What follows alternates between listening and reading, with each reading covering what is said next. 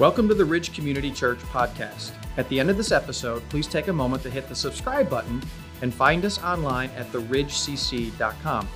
At our website, you can catch up with everything that's happening at the Ridge, watch previous messages, and learn more about who we are. If you want to watch services live, you can catch them every Sunday via our online community at live.theridgecc.com. We hope this message inspires you to take the next step in your faith journey. Enjoy. Did you know that the self-help industry will exceed over $13 billion in the next year? Why do self-help books continue to be so popular? I think it's because most of us realize there's a gap between where and who I am and where and who I want to be. Personally, I think there's some great principles in self-help books, but they must not be enough because we keep having to buy more of them. Well, today we're in episode 2 of Empower. And last week we discovered that Jesus didn't raise himself from the dead, the Holy Spirit did. But this wasn't just about Jesus' story in life. This was also about our story in life, and hence this huge claim, which is driving our entire series given to us by the Apostle Paul. And here's what Paul writes. He says, I pray that the eyes of your heart may be enlightened in order that you may know the hope to which he has called you, the riches of his glorious inheritance in his holy people, and his incomparably great power. Now that word for power is where we get our word dynamite. It's this idea of this explosive power for us who believe. That same explosive power is the same as the mighty strength he exerted when he raised Christ from the dead. And so Paul's huge claim is this: the same power that raised Jesus from the dead lives in you, because the same Holy Spirit that lived in Jesus lives in you if you follow Jesus. We need more than self to close this gap. We need power to close this gap. So the question we're asking is, well, how do we access that? If you're not a Christian, you're probably a little bit skeptical, and rightfully so. But if it's true, this should make you curious, because this is way better than self-help. And if you are a Christian, we don't want to live our lives missing out on this. Well, let's head out of this atmosphere for an idea. Jim Lovell was one of the 3 astronauts on Apollo 8, the first manned mission to the moon. When Lovell and his 2 other astronaut partners entered the lunar orbit on Christmas Eve 1968, they conducted a live TV broadcast showing pictures of the Earth and the moon as seen from their spacecraft. Now, I want you to fast forward 2 years, and it's April 17th, 1970. Lovell has joined astronauts Fred Hayes and Jack Swigert for the Apollo 13 mission. A routine stir of an oxygen tank ignited a spark, damaging wire insulation inside of it. As a result, they didn't have enough power needed for breathing and generating electrical power. So, the mission is of course aborted. Well, they now move to the lunar module that was designed to touch down on the moon to conserve energy and act as a lifeboat back to Earth. The problem? The lunar module was designed to support 2 men for 2 days. They now needed it to support 3 men for 4 days. Well, this wasn't the only problem. Back at Mission Control, they list a series of potential problems. Copyright laws prohibit the Ridge from showing movie clips and rebroadcasts. Guests of our live stream saw footage from the movie Apollo 13, where astronauts Jim Lovell, Fred Hayes, and Jack Swigert face numerous problems as they prepare for re-entry into Earth's atmosphere. So things were completely out of their control. Put yourself in their suits for a minute. As we talked about last week, this is precisely what Jesus did when he entered the Earth's atmosphere. He volunteered for the assignment to provide the only way humanity could come back into a relationship with God that was lost in the Garden of Eden. And when Jesus came, he left behind what I call the 3 omnis. Now, what is that? Well, the first one is he left behind his omnipresence. He could only be in one place at one time. He also left behind his omniscience. He didn't know everything. And he left behind his omnipotence. He didn't have access to this divine power. Now, we don't use words like this that much, so I want to dare you to use those words at your next party and see if you're invited back. Jesus was completely in a vulnerable situation. Why? He wanted to fully identify with our weaknesses. He wanted to show us the way to tap into the same power that raised him from the dead.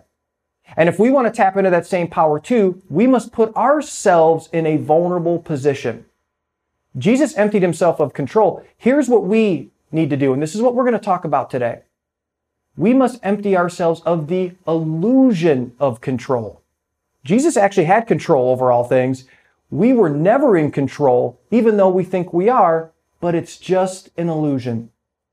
Personally, I struggle with control issues. If you're ever at my house, I control the remote control to the TV. If I'm with a group of people and we're going on a trip, I usually drive because I don't trust you to drive because I don't think you're going to drive good enough and fast enough. If I'm at your house, I've been known to start grilling dinner on your grill and then start cleaning up when everyone is done at your house. See, I'm a control freak. And most of us struggle with control issues to some degree. We think we're in control, but the reality is we have very little control over things. Let me just list for you some of the things we don't have any control over, but we live as if we do. The economy, and that includes the stock market. The weather. If you live in Wisconsin, I don't know about you, I would love to control the weather from November to March. Another thing is our health. We can't control if we get cancer or other illnesses. Here's another big one. Decisions other people make. As your kids get older, you can't control the decisions they make. In your workplace, the decisions your boss makes or other coworkers make, we have no control over that. And you can't control if she's going to say yes or if he will remain faithful. And listen, I could just go on and on and on. We live as if we're in control over way more than we really are, but it's not real. What is real is that there is very little we have control over. So giving up even the illusion of control is super hard for most of us. But if we want to tap into the same power that raised Jesus from the dead, this is the first step. How many times do you think the Bible challenges us to not be afraid? The answer is both interesting and I don't think coincidental. The answer? 365 times. That is one for every day of the year, not including leap year. I think that this suggests that this is not a one and done declaration, but something we must declare every single day. Well, let's look at one of those 365 times, where Jesus invited the disciples not to be afraid in a situation where they had every reason to be. This story is found in the New Testament book of Mark. And if you're not a Bible person, Mark is one of the 4 biographies we have of Jesus. Most scholars believe that Mark served as kind of an assistant to the Apostle Peter.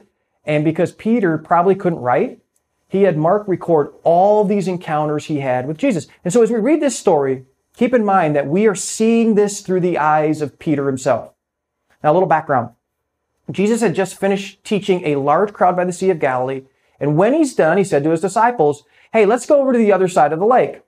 So that's exactly what they did. Here's how Mark records it. He says this, a furious squall came up.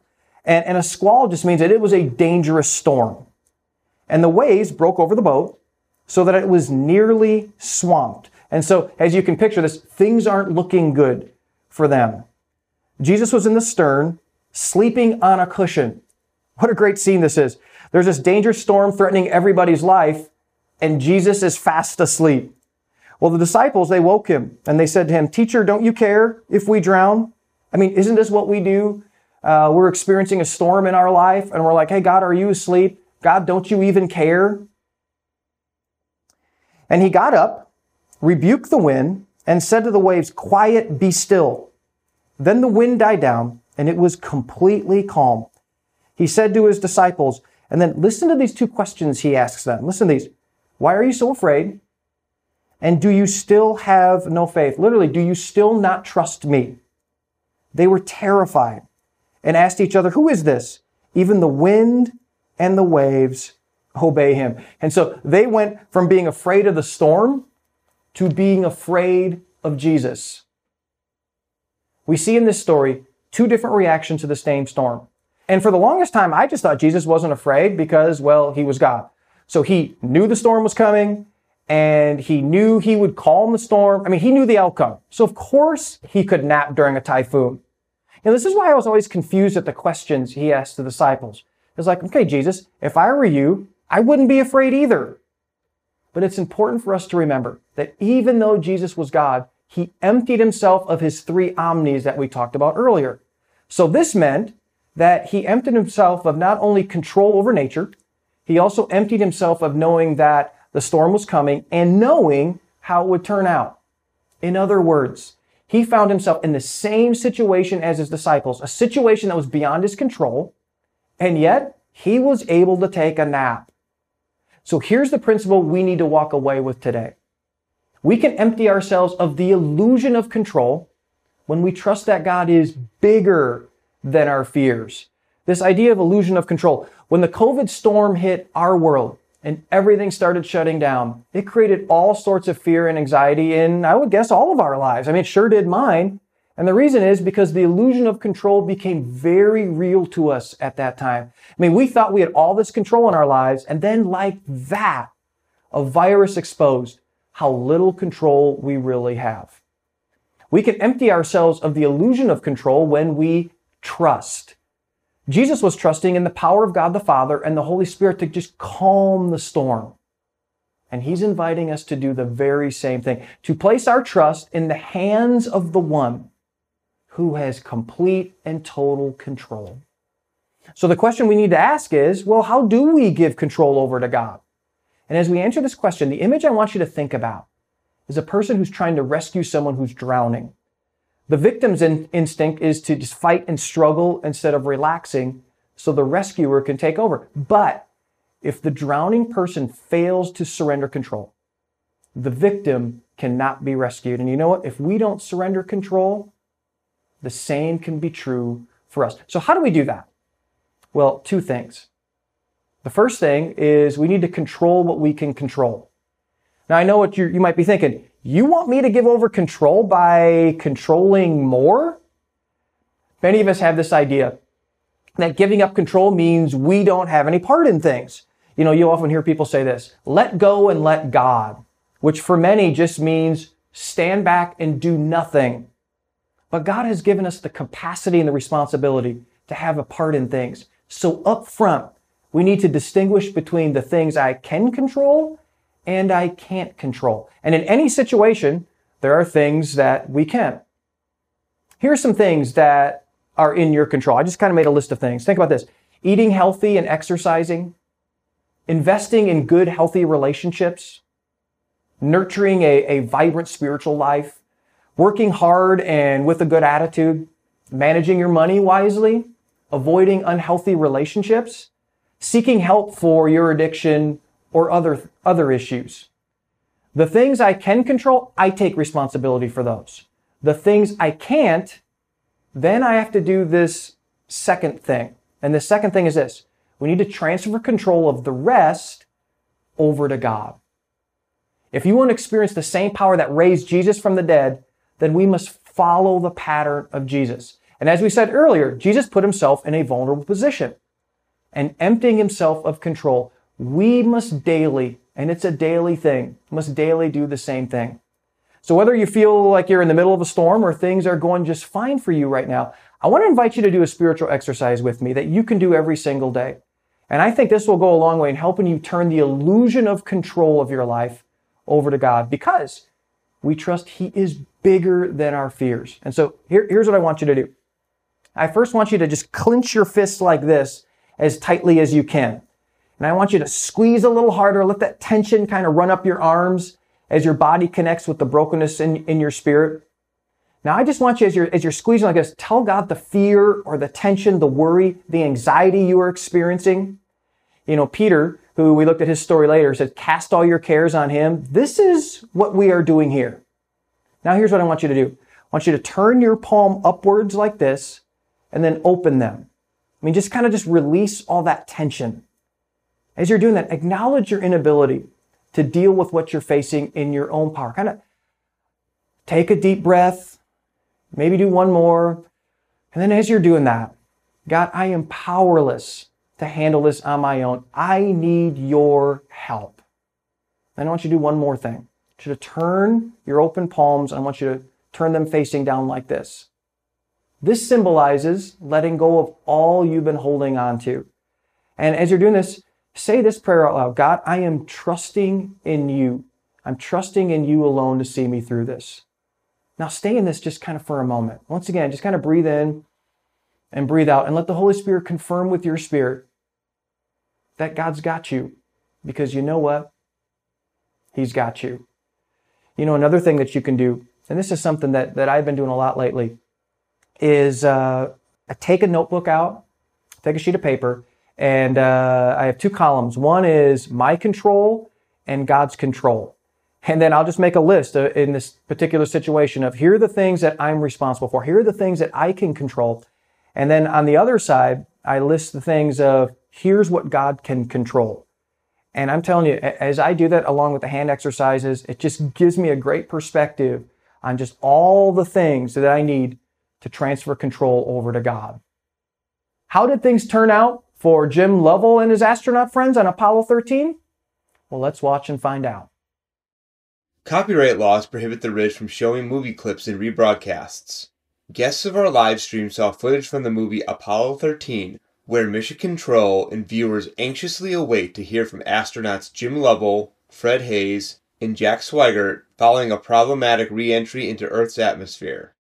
That was April 17th, 1970. Jim is now 92 years old, if you can believe it. How will things turn out for you? Here's what will happen. Unlike the disciples in the boat with Jesus, you won't be afraid or be as afraid. And instead of having no faith, your faith will actually grow because you'll discover life is so much better when we give God control. And you know what? You might even be able to take a nap during it. So would you be willing to keep emptying yourself of the illusion of control? And you know this, listen, it's an illusion. I mean, you keep trying to keep the pieces of your life in place and then stuff happens and then you try harder and you try harder, but it only creates more anxiety and more fear. And listen, it's exhausting because most of these things, they're out of your control anyway. So would you be willing to keep emptying yourself of the illusion of control and instead hand over control to the only one who is in control, your Heavenly Father? It might be hard to do. And you know what? I know it's still hard for control freaks like me, but it's the most empowered place to live. Let me pray for us. And as you do that, I want us to walk through that exercise together. So I want you to kind of hold your fists like this again. And as I pray, I want you to think about that thing that's creating, or that relationship that's creating anxiety and fear in your life right now. And then as we pray about that, I'm just going to kind of walk us through the exercise. And so, Father, right now, I am worried about maybe it's a relationship, maybe it's a job situation, maybe it's a kid situation, maybe it's a health or financial situation. And so, Father, this is what's causing tension. This is what's causing worry. This is what's causing fear in my life right now. And so, Father, I open my palms towards you. And I admit that I have very little control over the outcome of this. And God, I take my responsibility in this, but now I'm going to begin to hand over control to you because, God, I am powerless in most of it anyways. Then I want you to have your palms face down. And Father, I hand over control to you. God, I know that this is the very, very best place to be. And everything in me wants to grab control of it again because, God, honestly, I think I know what's best and I think that I have the best outcome. But God, I give this over to you. And I thank you that you are concerned with every detail of our lives. No matter what it is, no matter how small it is, no matter how big it is, you are concerned. So Father, on a daily basis, may I hand over control, give you control of the things that are already in your control anyways. And God, help me to be responsible and wise with the things that are in my control. Father, our heart's desire is to live the empowered life. And we know that we can't do that as long as we're trying to take control of the things that, God, you were created to be in control of. So help us to do that today and in this upcoming week and as we journey through this series together. And we pray this in Jesus' name. Amen. Thanks for listening to the Ridge Community Church's podcast. If you live in Southeast Wisconsin, we'd love to host you at one of our weekend services. For directions, service times, and more about our kids and students' environments, visit us at theridgecc.com. That's theridgecc.com.